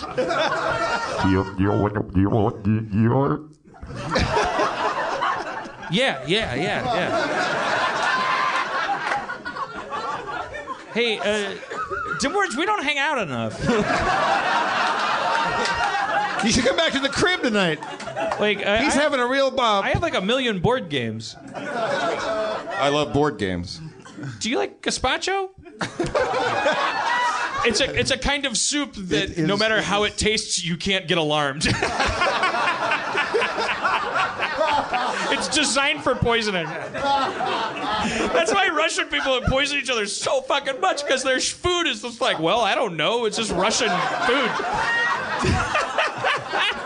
No, if it was radiation poisoning, I wouldn't be able to taste it. These fuckers do nothing but poison each other, and then you're like, oh, yeah, I get why they can't. But that's why. But then, they don't have an Orange Julius. But then there's a scene where there's a cop and her like younger like partner, and she's like, you know, it's so hard to profile. All these people keep disappearing, but they're all over the country, all over the map. I'm not getting any like profile, but all of the beets and potatoes are disappearing from all the markets right now. Where does it make a spot? That's borscht. I got borscht. All right, never mind. Fuck it. Different movie. What's Vichy Anyways, Swans, too? Vichy Swan? Yeah. The worst thing in the world, you on the Harmontown subreddit right now, is not you saying This seems like a good hornet's nest to tap. It's not you saying I don't like this, I don't like that. That's not what it is. But as far as my personal nightmare is concerned, and it's not anybody going, because there's always a war going on between those people and the people going like, I think it's great. It's a free podcast. Why don't you shut up? And then like, why don't you just kiss some ass some more? The problem is the fucking war, the battlefield, because both sides. Then it's just these conversations going on. The people who love the podcast going, look, I understand Dan's a bad person. He has a lot of flaws about himself. But he never said he was a good person. I mean, hell, sometimes I find myself cringing or puking after a show. There's episodes that I've deleted from my hard drive because I never want to accidentally hear them again. All I'm saying is I want to win an argument with you. Don't do me any favors anymore! Stop sticking up for me in arguments between you and someone who hates me. The fucking change hitting the floor is burning my skin. When I was too young to speak, my first experience with this was my fucking brother and my mother would do nothing but incessantly argue about whether or not I was special.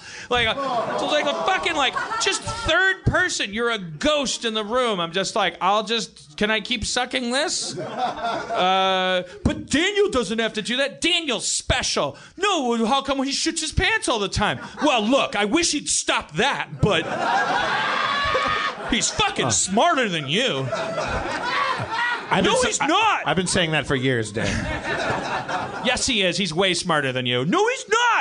Come on, his writing, he's just fucking still sucking his thumb. You think he's a good writer? I can fucking do that. Do it. Do it right now. Write better than Daniel. 'Tis a far, far better thing. That's Tales of Two Cities, you cocksucker. Go in the basement. And I have to be up here with a kid that can't stop shitting his pants. That's how shitty you are. Oh, fucking shit. God damn it. Okay. Listen, just stop shitting your pants so much, and third act problems with this last draft. Go to your room and write a story about a guy that showers. When am I going to get a break as a person that got pregnant out of high school?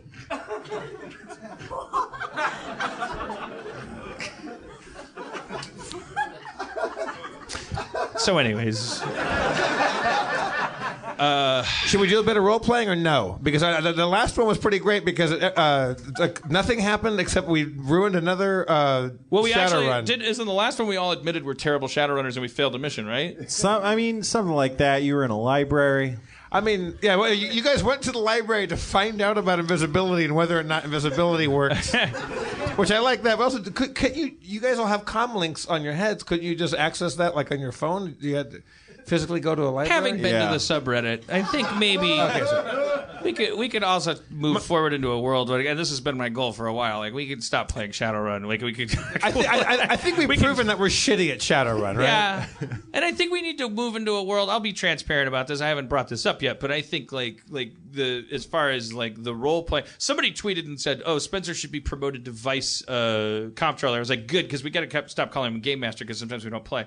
But I think we should try to figure out how to actually move a segment maybe into the middle, or we got to get things down to we got to have people that are always here. Yeah, because it's been too diffuse because the cast becomes 6 people that some of them aren't, like Kumail, Curtis, Aaron. Yeah, and we're bringing people here. up. The Golden Age was, because Kumail was coming here every week. It wasn't that he was a better person than me. He was just here all the time. But wasn't it great? I mean, think about the days when Kumail was here. He was so funny. I know. He's hilarious. He's charming. There was a thread in the Harmontown subreddit about how much more likable Justin Roiland is than me. Ooh. Do I have to bring him back on the show? Yeah. Yes. For you to see what I have to deal with? So what did you? If we are we going to stop playing Shadowrun and move on to something else? And Justin Roiland is a psychopath. The fact that you don't know that is because he's a good one. I'm hearts on my sleeve, baby. Yeah. Dino's like Albert Schweitzer compared to him. Anyways. Yeah, thank you. Thank you, Dave. But I think Grandma's Virginity might be coming back. They keep teasing it. Oh, it's back, baby. New episode. Dan, what do you think? How do we go forward if we do role play? Let's pick. Okay, so boy. Hey guys, Spencer. Well, you're aside being newly promoted vice comptroller. Okay. Or as far as I'm concerned. Yeah, co-comptroller status. Like, oh man, Vice makes it sound like you're subordinate to my comptrolling. Well, I think I'll make that call. He's subordinate. I'm lower. I'm down here. I'm off the stage. I think Spencer needs to be more in this conversation than I do. But how do you two think that this should go forward, Mayor and Vice Comptroller? I think we should just start playing like a different game, like boxing. Like straight up box. Is that good podcast material? I mean, we have certainly get our video. It would boost our video. Yeah, we're trying to boost those sales. It seems like people getting punched drives up the. Yeah, I was thinking about it's a good old fashioned bear baiting. Oh shit! We'll just have an animal up on stage and just stab it. You get a bear in a pen and a bunch of rats, and who you bet on the rats or the bear? I don't know. We'll have to figure it out off stage. Yeah, the one thing I thought of is there's this game called Fate. I think Adam has probably been on our asses to play that game forever. Adam Goldberg, everybody. But Fate is kind of cool, and it's more narrative and more fuck aroundy. I don't know. Is it fantasy based or more reality based? The one I'm thinking of is called Spirit of the Century, which is like pulp action kind of, like 20s and fast talking detectives and mad scientistes and stuff like that. I don't know. Yeah, I feel like. Yeah, we never were we only played Shadowrun for 32 seconds per week, and we. You know what I'd really like to do is suck a big old dick. Yeah.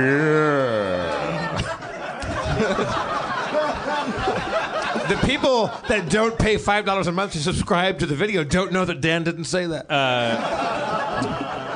Just it's a personal issue, but eating those balls.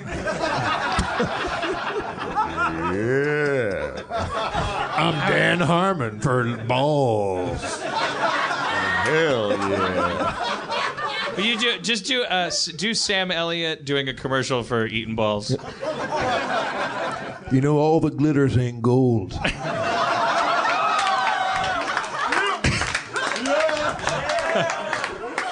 But there's one flavor I've come to know and love. Balls.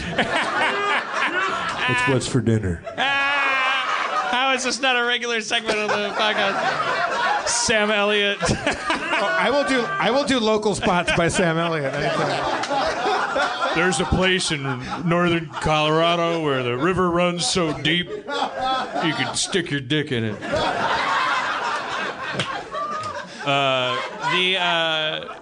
I'm saying it's the petty part of me, but I want to get a Call of Cthulhu game going because just to stick it up Thomas Middleditch's ass because he belongs to. Hello, I'm elite. Sam Elliott for sticking up Thomas Middleditch's asshole. Because he's got that.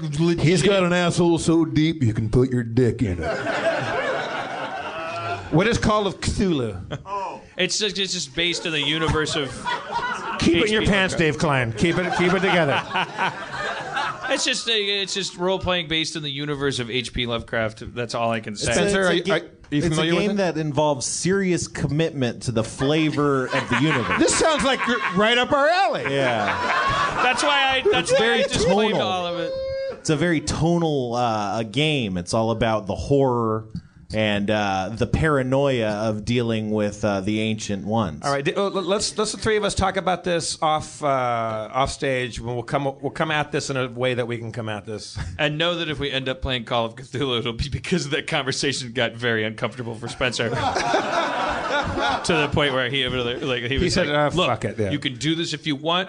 It will be under protest. I'll still do it because I get paid so much." Spencer doesn't get paid. Would we theoretically, Dan, be allowed to play that legally? Because Harmon Quest, are we allowed to? Well, that's what I'm actually trying to think of, because as far as the letter of the contract goes, it's medieval fantasy that we shouldn't like. That's what we're told. But I think we could, honestly, a phone call or not one and just breaking the rule. No one's going to sue us for anything. What if we got really into fantasy British Premier League soccer?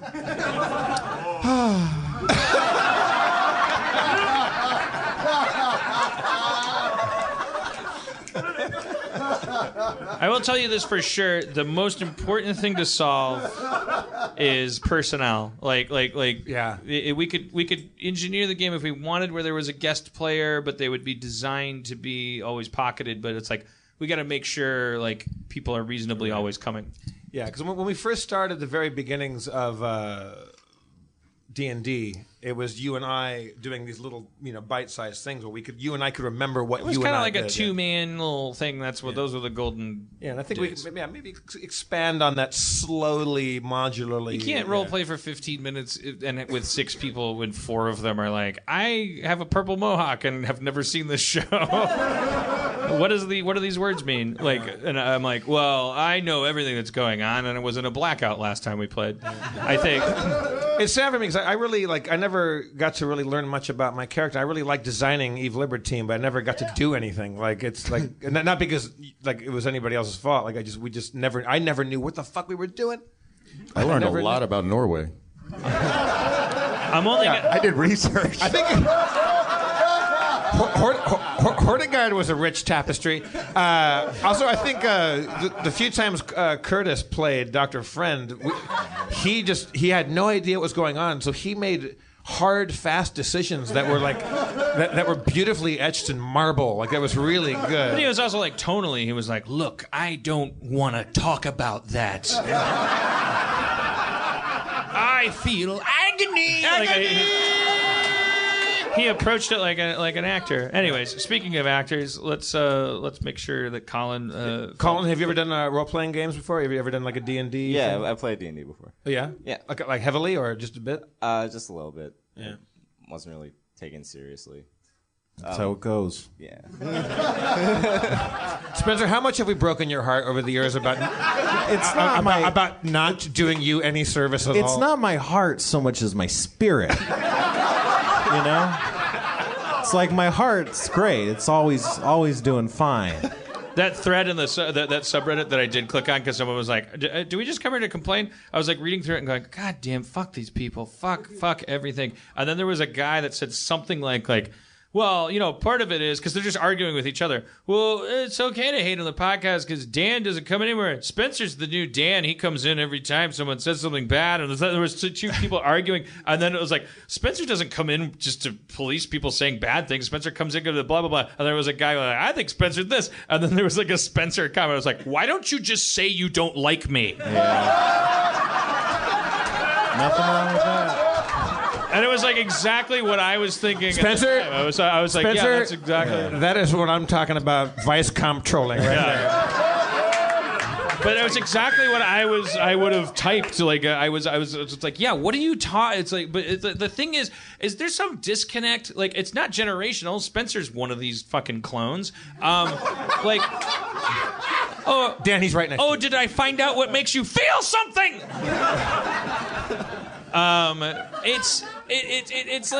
What is there something we're not getting about the internet that only the people that were here before the internet understand, which is that when in doubt, fall back on what would make you a dick if you were talking to the person face to face. That's the thing. How is that not just the unspoken rule? If somebody on Twitter is just like, Like I went to I went to Amy Schumer's Twitter feed because I was like, she's gotta have this so worse than anybody. And I was like, I like her. I gotta morbidly curious. Like I gotta just like look. I'm gonna take a fucking crack open the Covenant arc and like just and I went to her feed and the latest thing she had posted was like a photo of her on stage. It was taken from a low angle because it was taken from somebody in the front row, I think. And so she captioned it, keeping my chins up for charity, like self-deprecating. First response, just someone saying, fat. So she can't respond to that. She can't go, hey, fuck nut. You're shooting me through a hole that I shot through. It's why I'm famous. Like, fuck you, you piece of shit. Why are you trying so hard to hurt me? I've already fucking been vetted. I already know how to hurt myself. How can you do this? Like, why are you trying to hurt people? And if she said that, then not only would there be a bunch of people like lining up to go, let me take a swipe at this. Harmon, you're fat. I mean, Schumer, you're... I'm telling a story about Amy Schumer. Not only... It's like, those people aren't going to say that. It's the worst part of the fucking parfait is like people going like if she were as dumb as me and bothered to respond to that shit, there would be people not equating myself with Amy Schumer. By the way, I'm personalizing the story only subconsciously. It's like this, the people that would go like Amy, I love you. You need to get away from the keyboard. Go fuck yourself. Fuck you. Why? I don't make more money the more Twitter followers I have. I'm not a senator. I didn't get elected. I'm not here because I represent anything. You can't fire me. Fuck you. I'm a horrible person like you. I'm filled with venom. If I bite you, you will die. You will die 1,000 permadeaths. You will explode in a green fucking explosion. You will become a monument to not fucking with me. Just as the same would never happen at a fucking party because you wouldn't be allowed in because you're 15. Why are you fucking talking to me like this? Why are you talking to strangers like this? You need to be spanked. And I have shit in me that needs to be out of me, and better you than them. Stop fucking regarding people who happen to have more of whatever number of whatever thing you've decided to measure success by as being so high above you that they are supposed to be accountable to different rules, and start realizing that you're so fucking important that you can be Amy Schumer! And you should be polite to her! As polite as you would be to her if you were her actual fucking friend! Because you know you would do nothing but kiss her ass! You would listen to her fucking self-deprecating fat jokes and go like, sweetie, you're not fat! I think you're wonderful. I don't care. Let's go eat some cake. You would never go, fat.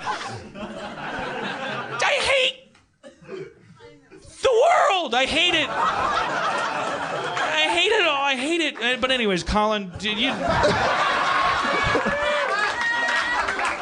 Cliffhanger! Thank you for coming to Harmontown, everybody. Holy smokes. Colin Buckingham, everybody. Colin Buckingham. Thank you, brother. If you're writing something and it gets produced, tell the casting director and the studio and the network and see, is this height neutral? We need standardized language. We need to keep progressing. DeMarge Brown, everybody.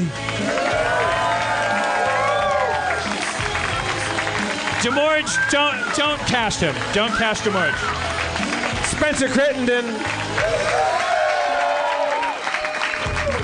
I'm Jeff Davis. Thank Zach McKeever, Dustin Marshall, Chris Baroff, everybody back there, everybody here at Meltdown. Your mayor, Dan Schumer, everybody. Harmon! Drive fast, take chances.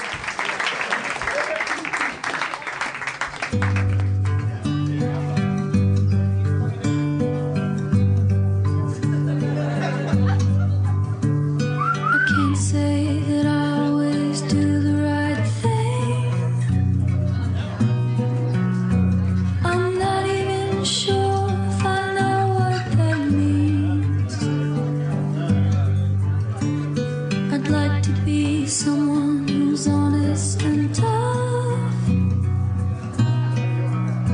and I fear that I'm close, but I'm not close enough. I'd like to cry, but I can't get into it. I thought about dying, I'm not sure how to do it. I need love, I need love.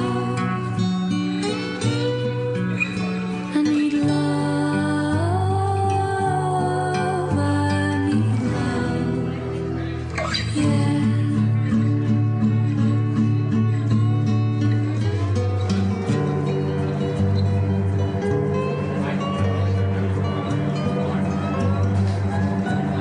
A slap on the hand or a kiss on